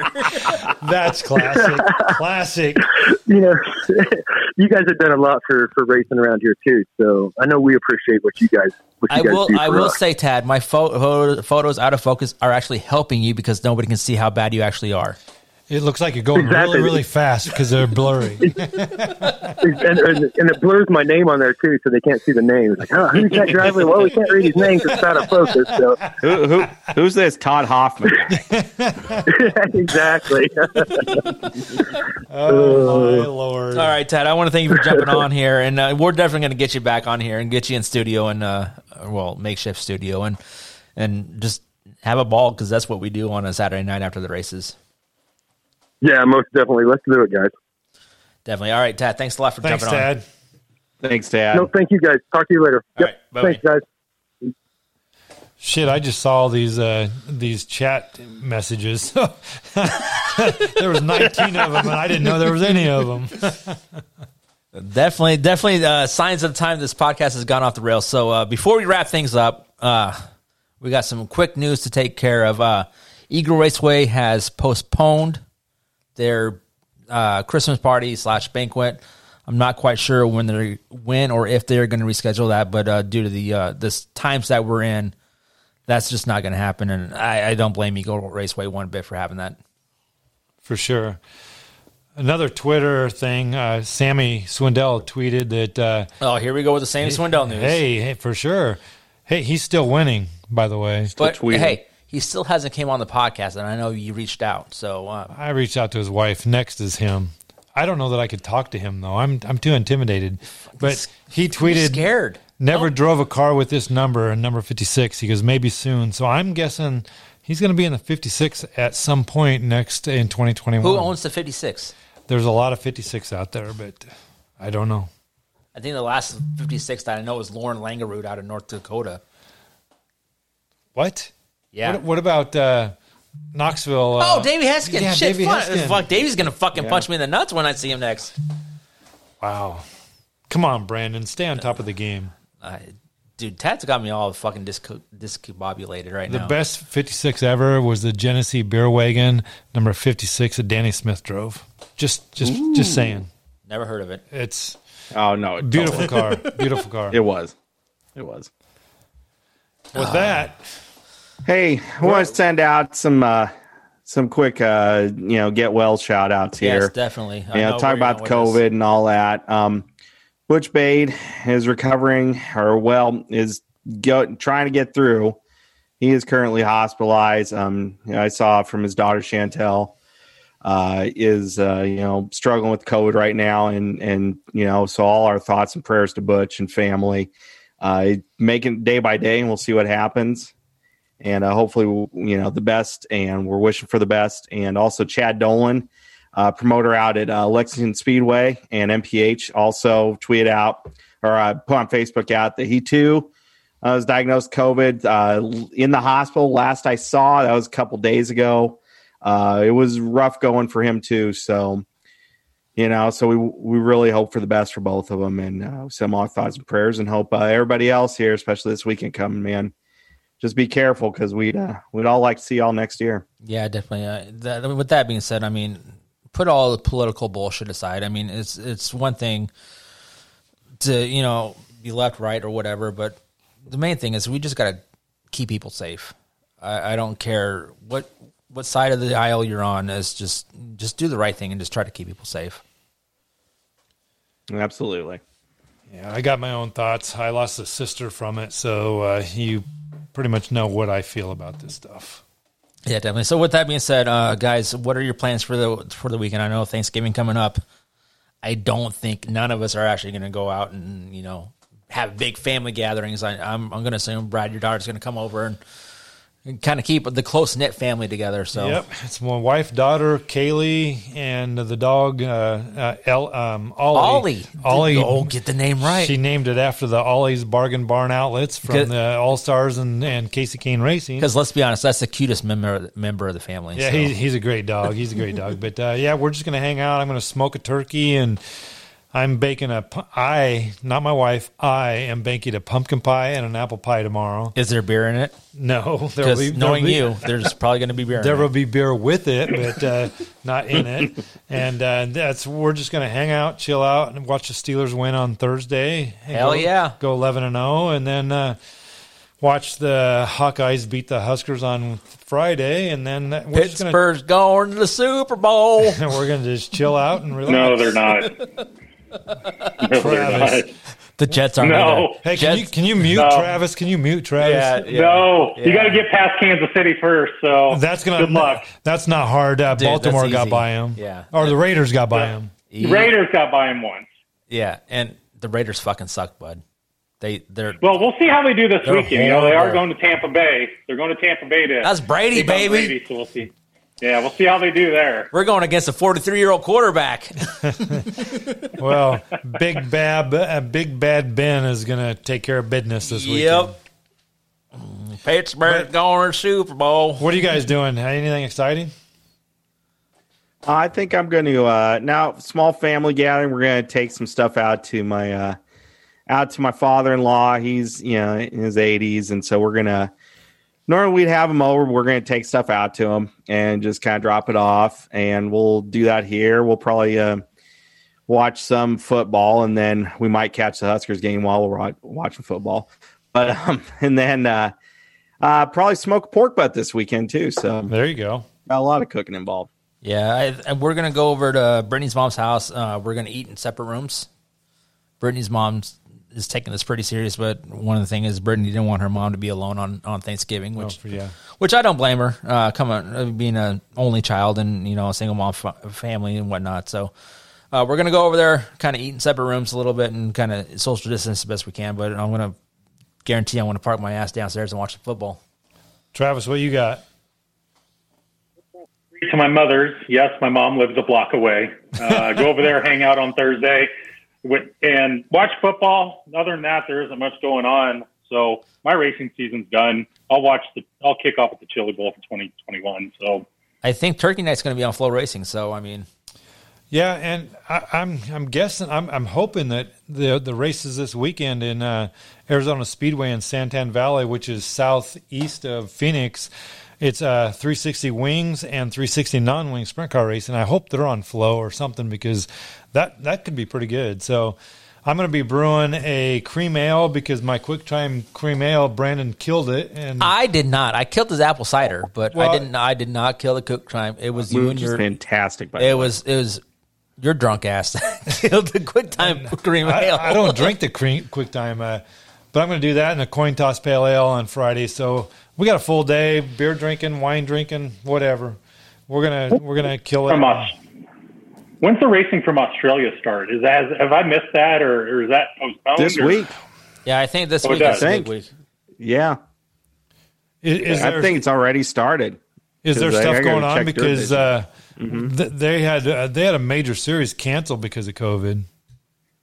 Yeah. Well, I saw Valvoline. Valvoline didn't have anything scheduled, and clicked on one of the other links on their website, and they'll show you full racing, but I didn't know when the guys from the U.S. would start going over to race, so I haven't been following that. I think they can get down there. I don't think a lot of the U.S. guys are going to go down there this year, but yeah, it'll be interesting to see if they do get down there because I know a lot of my athletes on the track team they can't leave because A, they can't get there, and B, they don't even know if they can get back. Yeah, that's Is McFadden going? I would assume is McFadden going to go down there, and then if Fitz is still around, is he going to try to do what he did before to get back, or is he even going to not risk it? I think he's back there already. I think so. Oh, yes. Yeah. I think it's one of those deals where you go back, you got to lock yourself in a padded room for 14 days. Because I would go crazy. Well, I spoke to somebody who has a sister that went to Australia, and they only had to stay in the room. They couldn't even leave to go outside or anything like that in Australia. They got you your meal, they brought things up to you, but you had to stay in the room for 14 days. Awful. It's crazy. Well, we just got new mandates here in Lincoln, so it's going to get worse before it gets better, that's for sure. Yeah, definitely. So stay safe. Yeah, definitely. With that being said, we're going to catch everybody on the flip side. Thanks for jumping in, hanging out with us for the past 2 hours on QuickTime the podcast. Make sure you like, subscribe, share the podcast out, and we'll catch everybody on the flip side. Thanks a lot, everybody.